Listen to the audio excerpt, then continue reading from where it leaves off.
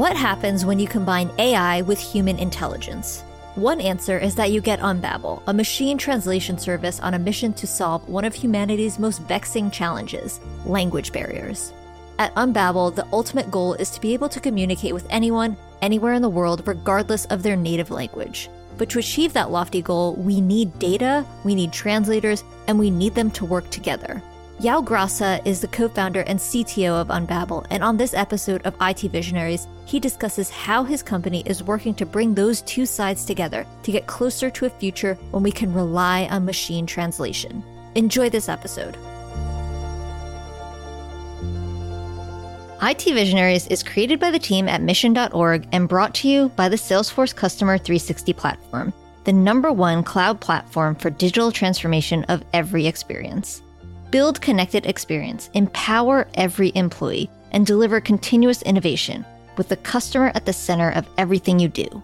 Learn more at salesforce.com/platform. This podcast is created by the team at Mission.org. Welcome to another episode of IT Visionaries. I'm Ian Faison, host of IT Visionaries, and today we have special guest, Joel. What's going on? Hi, Ian. Everything's going very well.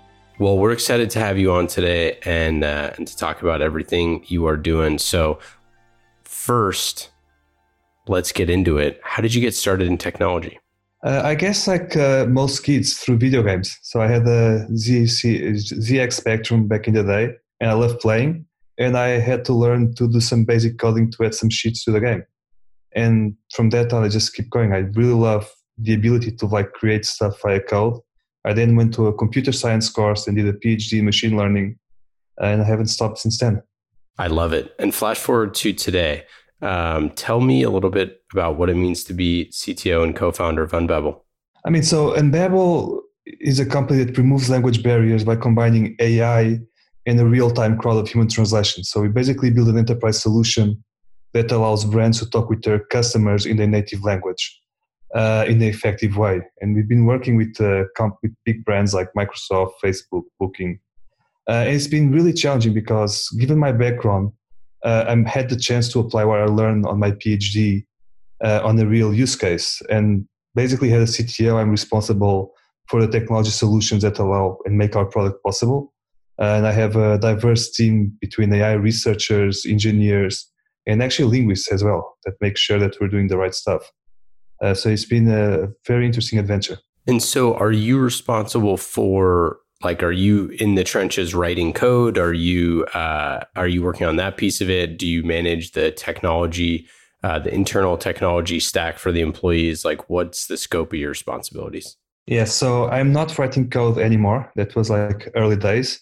I manage basically at the strategy level, working with engineering, AI, and linguistics together with product to develop our solutions. So basically making sure that all the pieces fit together well. Yeah, it's so interesting. You have this, obviously a PhD in natural language processing, and you have so much research knowledge. I was just curious, how much do you still get into the weeds in terms of, building the platform and all of that? Well, I used to say that I now code on Google Drive or on Chart.io. So looking at data, I keep very much updated what's being done in academia and research, and talking with AI teams to kind of figure out what's the next step that we should be taking, and basically bring that knowledge to the knowledge about the problems that we're trying to solve, and try to basically propose solutions, identify problems. But yes, I do miss some of the being on the trenches part. And we'll get into automated translation in a little bit here, but I do want to focus on the company for a second. So you all have been backed by a lot of really, big names in venture capital. You have a bunch of really cool customer use cases and stuff right now. Just from a company perspective, where are you all at? So we've been growing a lot on this customer service vertical. And working with big customers. And I guess that has been the learning curve, is where does our technology find a good spot? And this has been the first spot. And we're now basically moving from that to build our vision, which is a translation layer. So focusing on customer support, and then what are the other use cases that we should go after afterwards. So let's get into automated translation. This is something that clearly is absolutely critical for every business who wants to go global or who is global right now. But it's something that just hasn't been done very well. Can you kind of just share like the scope of the industry? Yeah, I mean, so machine translation is a very hard problem. And so we've seen a lot of progress on machine translation over the last decade, but it's still not there. So basically, what you have is a spectrum from the fully machine translation solutions, where you can think about Google Translate as like the most famous one, where it's fast, the quality is better, but it's still not reliable. You don't trust Google Translate to translate something and send to your customer. And then on the other side of the spectrum, you have the more traditional translation industry, where you have professional translators working more on the project base to the translations. We fit in the middle, so we highly use machine translation, and then we have other technology that we develop called quality estimation that tries to tell us, is this good translation to send or does it need improvements? In which case we rely on our community of translators to correct the errors and submit to the customer in a very fast way, like 8 to 10 minutes. And then we get more data to train the model. And the way I see it is like, this is the solution that allows you to basically leverage the most the automatic translation part, because it gives you the reliability that you otherwise don't have. Yeah, with some of the companies that we work with, you go to their website and they have, web pages for all of their different markets, and they have, things in different languages. That's just from a website perspective, which is really, not that complex of a problem. When you're talking about something, like an app or product SKUs or things that are so different, that are so complex, what do some of these like extremely complex companies do? Like, what did they do before Unbabel? What were they just doing, like you said, kind of a combination of Google Translate plus working with like contractors or consultants? No, so traditionally, like the web pages, the marketing material is addressed by these language providers, which at the end are basically professional translators. Work on the translation is very expensive, it's very time consuming. It actually poses a problem on scalability. People would use machine translation more for user reviews and basically to get an understanding of what their customers were doing, but not to produce outbound material to submit. So this is why it's been hard for companies to scale and support all the languages. So in fact, if you go to some of the biggest companies and try to reach them out in your native language and you're like Portuguese, you probably won't get a lot of success. Yeah, that's crazy. That's a pretty remarkable kind of state of affairs that like we have, well, at least from my perspective, it seems like we like quote unquote have the technology to translate. But you think about how complex language is, and we've had a few folks on here that understand NLP, and we've talked about it a little bit on the show. But all of the colloquialisms, all of the sayings, all of the other things, you always see that list at the end of the year of like marketing campaigns fails, where it's like, the person changes their slogan to something in another language, and then it doesn't, it means something totally different and things like that. I mean, obviously it's incredibly complex, but like why is it so behind? What is the importance of the machine learning piece of this?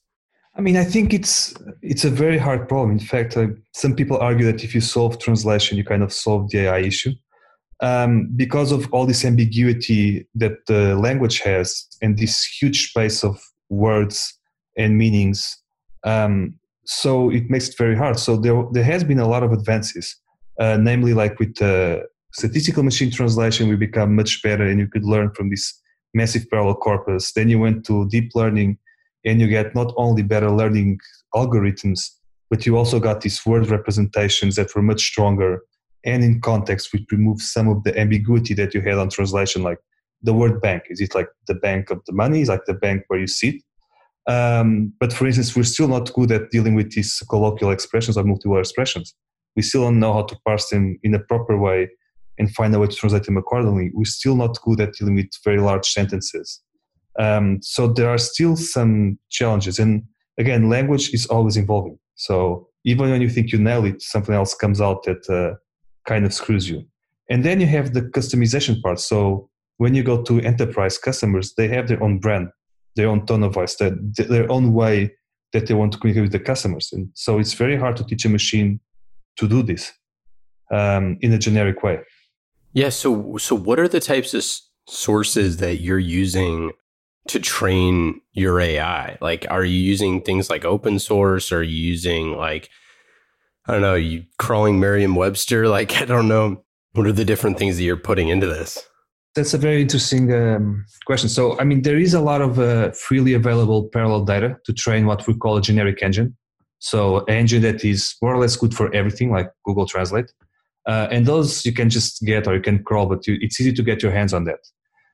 Now, what the good thing about Unbabel is because we have this human-in-the-loop approach, we're at the same time a very good data generation machine. So, once we onboard a customer, we immediately start translating their data with humans correcting the errors and generating data for that customer. So pretty soon, we can have a model that is customized for that particular customer that has learned his terminology, his language guidelines, and becomes a super strong engine for that particular brand. Yeah, that makes sense.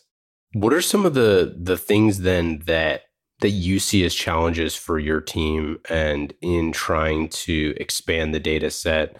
Is it just kind of like, time will tell sort of a thing? Like as you get more, it will just get better and better.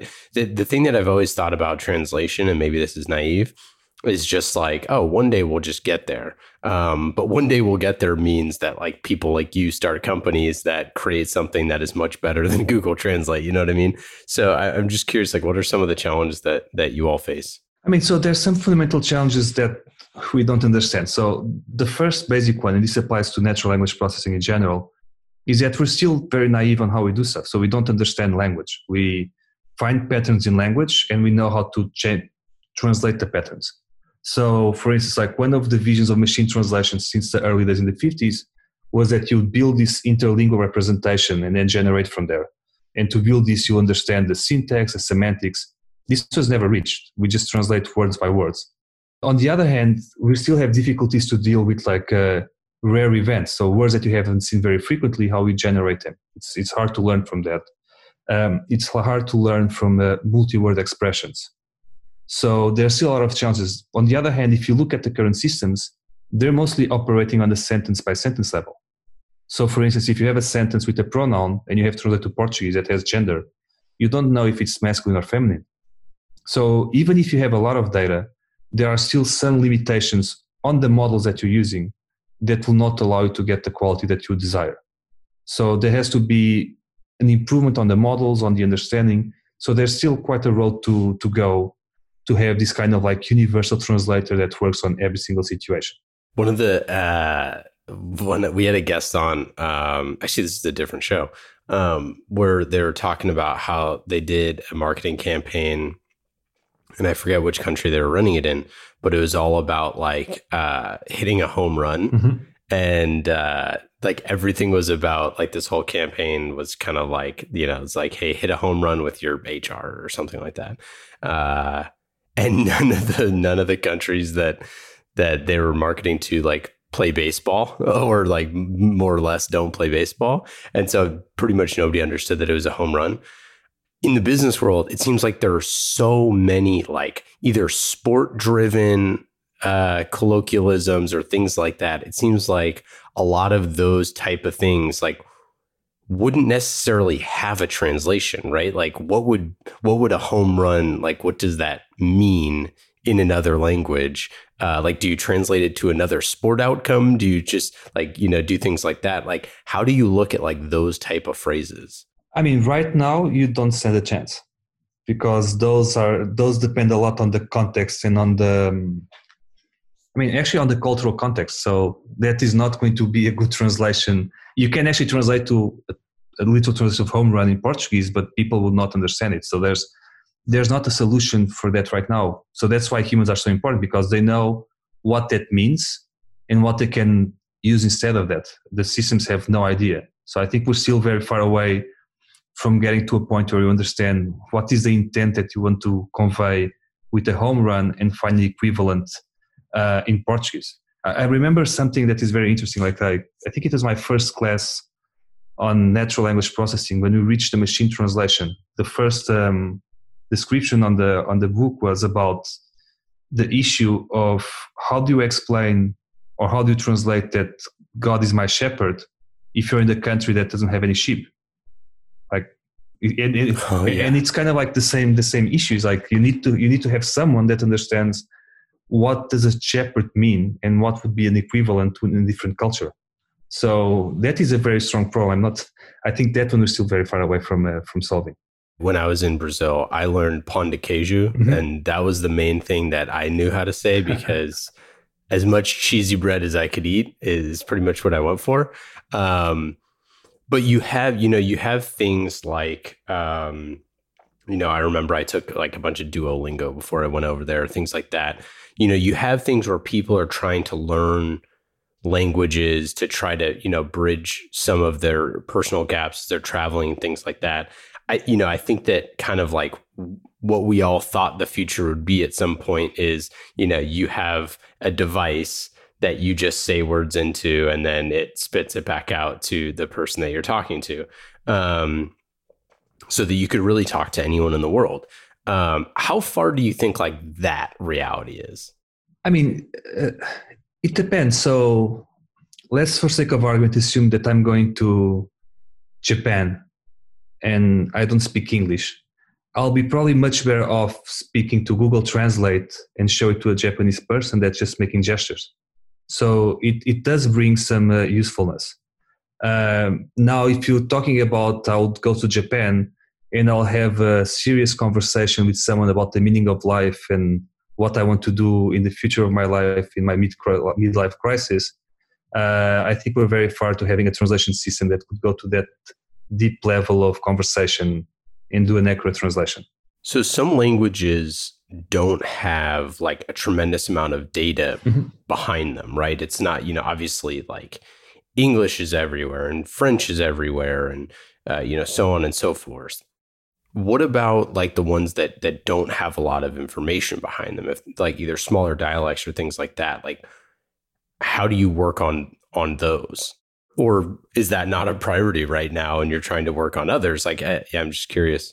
I mean, so that is actually another of the challenge of any data-driven approach or machine learning approach, and machine translation is one of them, is if you don't have data, you can't learn.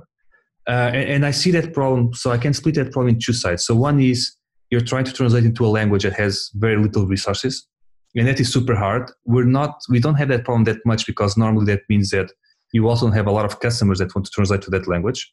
But on research, on academia, that is a big open problem. And normally, like, there are two main classes of approaches. So one is you use a similar language to do a bridge. So for instance, you train a model English to Russian, and then you do some transfer learning to Ukrainian, and then you try to use that combination. Or you train these multi-language models, like the one shot from Google, where you train one model that can also translate from every language to every other language. It's normally slightly weaker on the stronger language pairs, but it allows you to become stronger on the weak language pairs. And the idea is that there's this commonality between languages that you can capture in some way. It's still pretty researchy. The other side is you have languages that are strong, let's say English, Polish, English, Italian, but now you need to translate from Polish to Italian. And this happens to us quite a lot because if you think about customer service, people have these excellent centers on different countries. So Poland is a country that has a lot of excellent centers in Europe. And what our customers want is to serve different countries in Europe from Poland, like let's say Italy.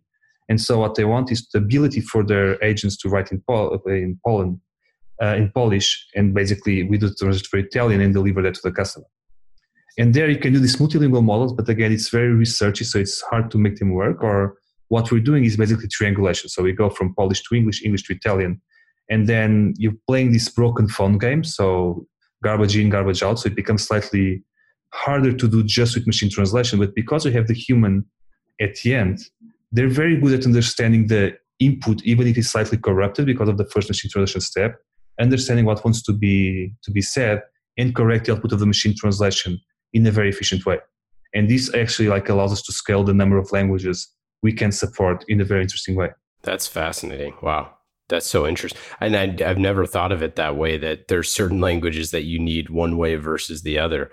I actually want to dig a little deeper into the business use cases. How are your customers using your product? What's kind of like the before and after? Like that was a really good one there with Poland, for example. But what are some other examples? I mean, so right now we're completely focused on customer service. So we're serving mostly like real-time chat or emails, and it's all about allowing companies to scale better. So you can now basically scale a customer service agent based on skills and not on language, which used to be a big problem, or to gain efficiency. So you can now move your support centers from any country to the Philippines, to Poland.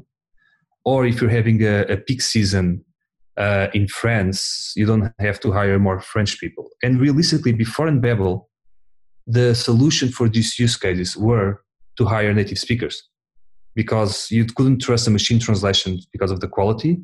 And the regular translation industry basically works in days and is very expensive. And you have to find a solution that fit the customer support SLA. So for instance, on an email, it's kind of a magic experience. Let's say you're an agent working out of Zendesk and you say, okay, I speak English, and you get an email in Chinese, it gets machine translation to English.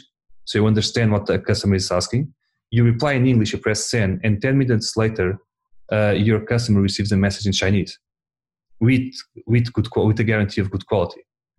So we're basically been allowing these companies to test new markets much faster, or to scale their support much faster, which is not really doable before. Yeah, the clear use case of being customer success, customer support, customer excellence, like you all talk about, seems like it's, the lowest hanging fruit where the rubber meets the road. How long did it take you to get to that point? Was that something that you knew from the very beginning, or was that something that you had to work your way towards? A mixture. So I remember the first time we presented on Babel to investors, we had a slide with the Zendesk use case. But then after YC, when we actually start selling, we're basically selling translation. So if you came to us and asked for a website, we'll do the website. We'll do a Zendesk customer. We had a MailChimp integration, a GitHub integration. And what we realized is that translation is actually very different products. So translating a website requires a completely different product, both from the input as to the translation, then an email, then a newsletter. And so we always had issues with quality, context.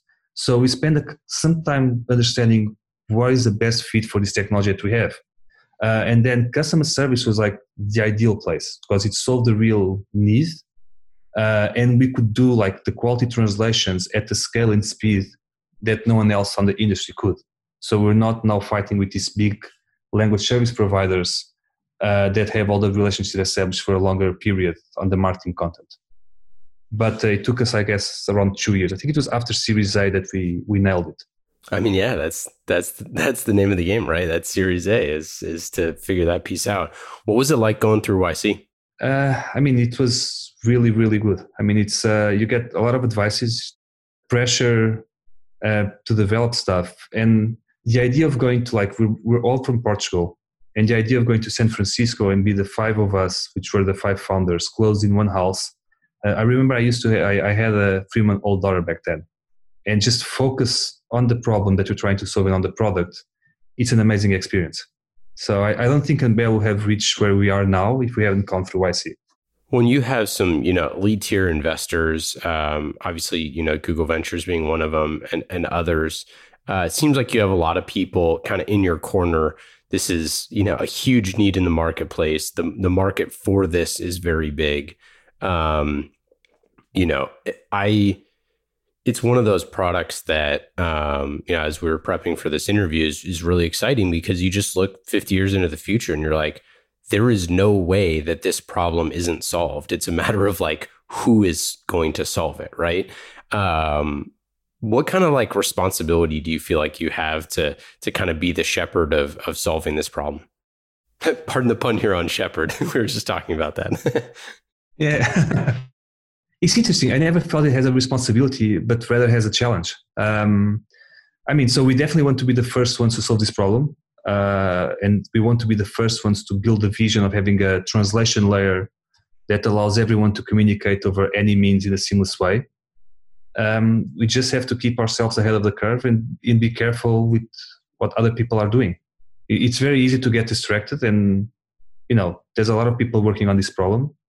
But I don't know. It's for me, this has always been like I'm trying to solve the problems I was trying to do during my PhD in the real world. So it's very exciting. It's like I wake up every day really excited. It's not so much as pressure, but just like excitement. I don't know if I answered your question. Yeah, no, you did. I mean, because the thing I was thinking is like, with a company like yours, there's not really, I guess it's not even solving it, right? It's more like getting it tuned in, right? Because there's no endpoint for, customer support, right? Like there's no endpoint for translation, because the language changes and things change and new words and new phrases and new things are constantly coming about. And the way that you're going to continue to serve your customers over time will like continually change. So it's not necessarily that it's, solvable in that way, but it just seems like that where we are today versus where we are, in the not too distant future will be a very different place. Yeah, I agree. And there's still a lot to be done in this area. And even like, if you want to automate more the translation, this full like customer service experience, there's a lot that we can do. Like, for instance, when you translate just with machine translation, it's very hard to capture the sentiment, or it's very hard if you're basically being a translation layer in a chat conversation to capture the actual intent and transfer from the source language to the target language. And that are some of the research problems that we're working on internally. Like, how can we convey that information to the other side? Because, if you're a customer and you're complaining and you're really upset, and then I translate it to Portuguese and it sounds like you're super happy, and the person responds accordingly, you might not be very satisfied with the experience. So there is definitely a lot to do there. And then the other part is, how do you move from here? And we basically kind of become this layer. So if you have a company, you basically can say, okay, I'm just going to plug in Embabel, and now we hook into all your systems, from the customer service to the marketing department, to the sales department, to the HR department, and then everything becomes multilingual in a very simple way. That is really where we want to get to. You mentioned something that that I think is a key component of this. We get this wrong on Twitter every day. You can't even be sarcastic on Twitter or, posting on in an email or anything like that without people being confused. I mean, half of you, and now we have the, Google, or maybe it's Grammarly, or I don't even know, some plugin that I have on my computer gives you the little frowny face, happy face of like what the tone of your email is. Like we're bad enough with our own languages at deciphering intent. And one of the things that has really helped that is emojis, because it's like, everybody in the world knows what a smile looks like, or knows what, a frown looks like for the most part. Yeah. Pretty baked into our DNA. So how does like emojis and emoticons and things like that play into, those type of experiences? I mean, so basically those ones you can just pass from one side to the other one, because again, they're kind of universal. It's more like the subtleties, if you're being sarcastic or you're just writing in words, that you have to transfer to the other side. And again, humans are good at detecting it. Although we're not perfect, we're definitely much better than the computer, unless you train the computer to do that. So the way I look at it is like, you need to train your models, and basically instead of just saying translate sentence X to sentence Y, it's like translate sentence X, who has the emotion X prime, to a new sentence that conveys the same emotion. And that is a very hard problem, because we don't even have data for that. So you first need to create data. And this again is where like having the human in the loop allows us to like start asking them to also annotate this extra data, to then start measuring how good do we do it and then improve it. So it's again this human in the loop cycle data generation that I believe is going to put us in a good position to solve that issue as well. Yeah, you see a lot more of, especially in customer support, how was your experience, smiley face, frowny face, whatever, things like that. Scale of 1 to 10, those type of things, which is good for measuring, satisfaction of the experience. But as you mentioned, it doesn't it doesn't get you closer to the actual thing that you're working on in real time, right? It's like, so, you can't say, a third of the way through a conversation and like give someone smiley face or frowny face. Like that doesn't solve their problem, especially if it's complex or if it's like a banking issue or things like that.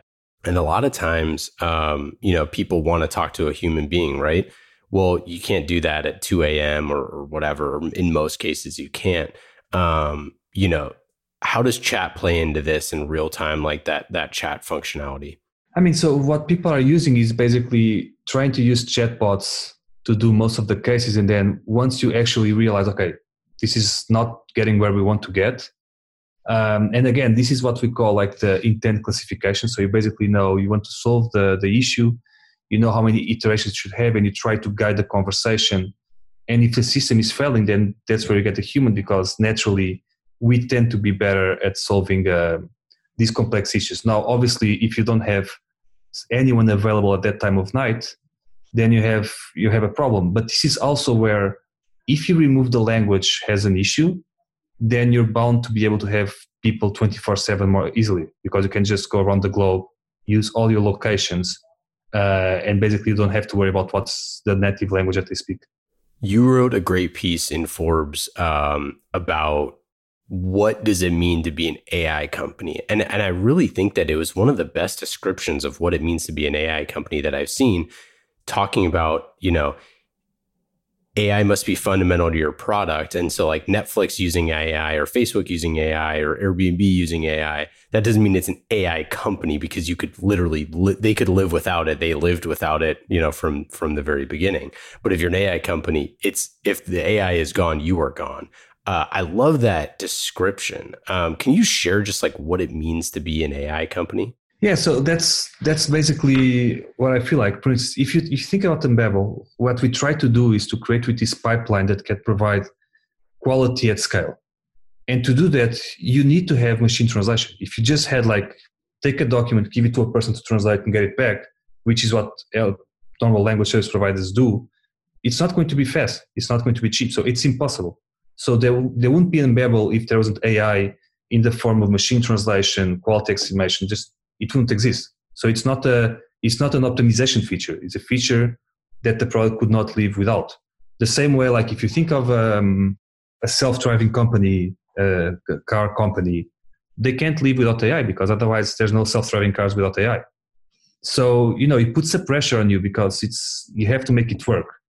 Now there's different ways to make it work. And that's the second part of the maturity level. So, you can start by using third-party AI tools and build your product around them. And this is pretty much what everyone does, what we did, especially to get the MVP. So you use Google Translate to get some humans, show them, they correct, like, okay, the idea is sound.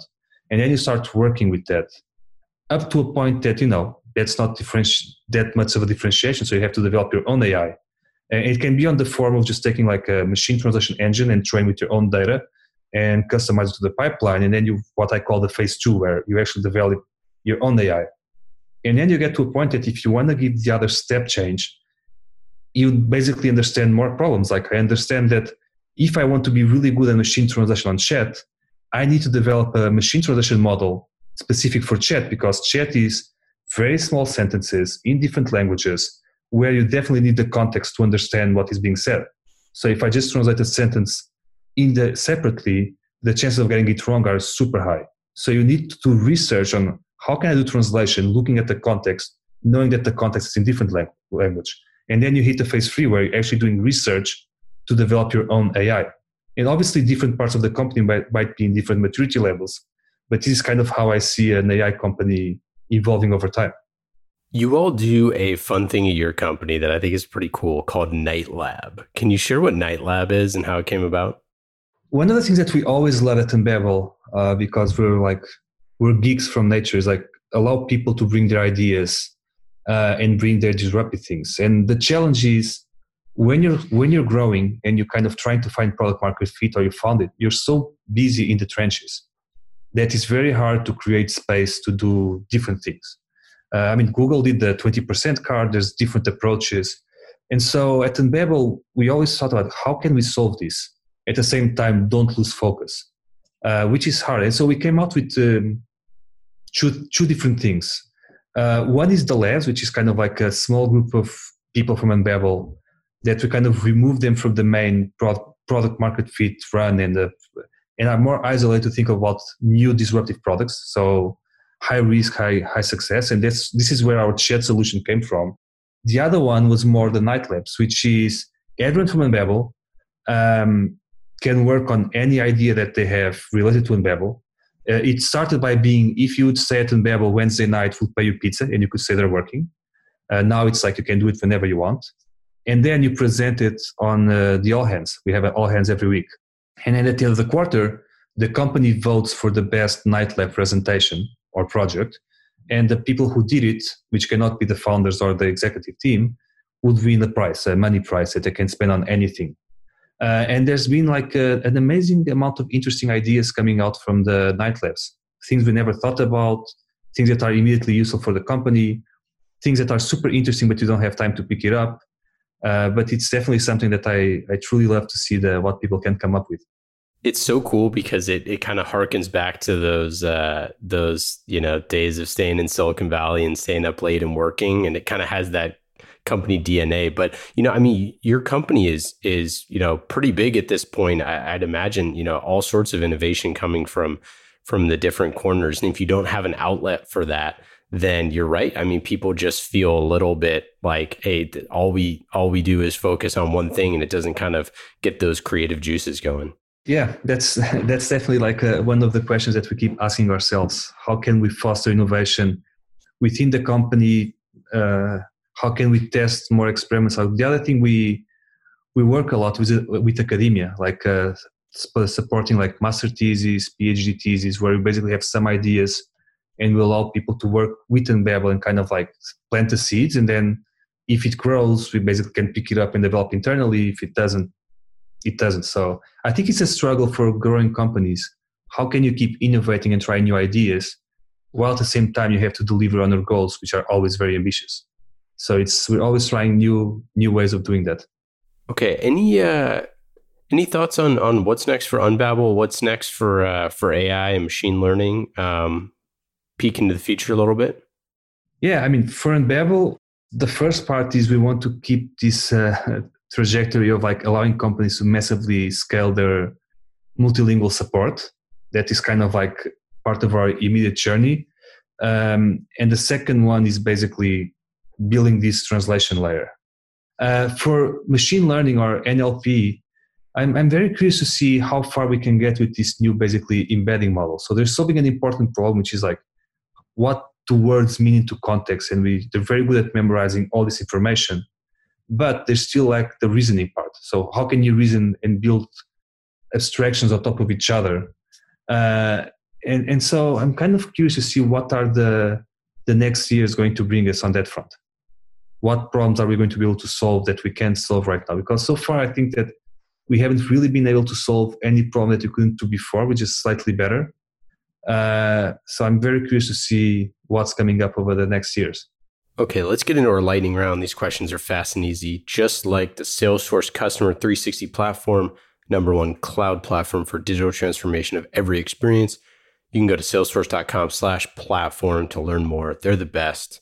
They're our presenting sponsor, and they're always here with us in our minds and in our hearts. Go to salesforce.com/platform, learn more. Lightning round questions. Joel, are you ready? Yes. #1, what app on your phone is the most fun? Unfortunately, I would say now it's Slack, because I have a lot of fun seeing what everyone is doing and have the new things, but it's still work related. What is your favorite book or podcast or movie or TV show that you've been binging recently? Actually, I just finished watching the Fear City on Netflix from the mafia in New York. It was really interesting. I really loved it. What about a unknown? What's your secret superpower or your secret obsession? I love learning. I'm always trying to learn something new on any area. Like if you can teach me something, I'll just spend hours listening to you. I just love it. If you weren't a CTO, what do you think you'd be doing? I mean, like I told you, I love learning. So there's a lot of stuff I'd like to be doing. I mean, Probably I'll just be like doing research. I really love like having a hard problem to solve and basically like go all in to try to solve it. And we do have a lot of them. This isn't a lightning round question, but I should ask this earlier. So do you lead that mini team that does like those research projects? Yeah. Oh, cool. So that's like you're like a special ops team that like falls under you that just works on those projects, and then you kind of manage that in addition to the other things? Yeah. So we have the research one and we have the product one. And so we basically own them together. It's our experimentation pod. Oh, cool. And then, so do they have like deliverables or things that they have like timelines on, or is it like kind of free experimentation and development? I mean, so this is something we haven't found the silver bullet. We've been experimenting. So they have OKRs as everyone else.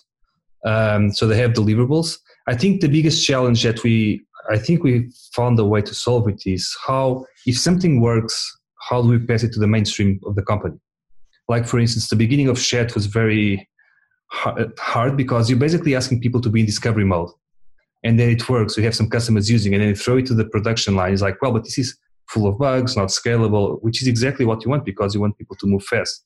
But then you have all the rest of the company be like, what the hell is this? And also you lose a lot of context if you just throw this from one side to the other one.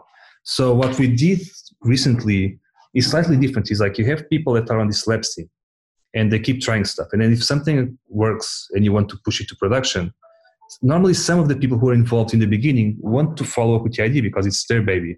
And so what you do is like you build a product team around. So product manager, product designer, engineers, AI people, including the people that were on the original idea. And given that all the companies built around these empowered product teams, you now just have a new one with more resources that start moving from this initial discovery phase more to delivery phase. And that means that these people actually leave this labs apartment, but then other people from the company can join this, either to work on an idea that they want to propose or an idea that they like. So we're trying to make this more of a cycle thing as opposed to like a siloed team in one corner, because otherwise it's transitioning from the idea to a product becomes harder. Yeah, that's really cool stuff. And it is the crux of like the innovation problem is like, how do you keep enough pressure that people, are working towards something that it's not just kind of like loosey-goosey, free form, nothing on deadline, has, put some constraints on it, but also, give some room for experimentation and creation. Okay, back to the lightning round questions. What's your best advice for a first-time CTO? Well, interesting question. So I'll tell you what I would love to have done. So there's some books that I love to have learned about earlier. So for instance, learn more about product management, just to have the same terminology than when you're talking with product people. So strongly recommend reading the Inspired book by Martin Kagan. And if you're a first-time CTO on an early startup, you have to be careful with the stage because you go from being the person who codes everything to then being an engineering manager to then being more of a leader, and letting go of everything that you've done. It's not easy, especially when you hit that point of like, well, I could have done this faster, but you can't do it. You have to step back and potentially just create better documentation and explain to people where you're going. Because it's very easy for them, if you don't do that, for people to don't know what was the direction, what was a hack, and what was done intentionally. So definitely like this mentoring part is super important as you scale. Joel, this has been absolutely awesome. Thanks so much for coming on the show. Any final thoughts? Anything to plug? Obviously, everybody check out Unbabble. It's such a cool company. I'm glad we got to chat with you. It's just unbabble.com. No, it was an amazing conversation. I really enjoyed it. Thank you. Awesome. Take care. IT Visionaries is created by the team at Mission.org and brought to you by the Salesforce Customer 360 platform, the #1 cloud platform for digital transformation of every experience. Build connected experience, empower every employee, and deliver continuous innovation with the customer at the center of everything you do. Learn more at salesforce.com/platform.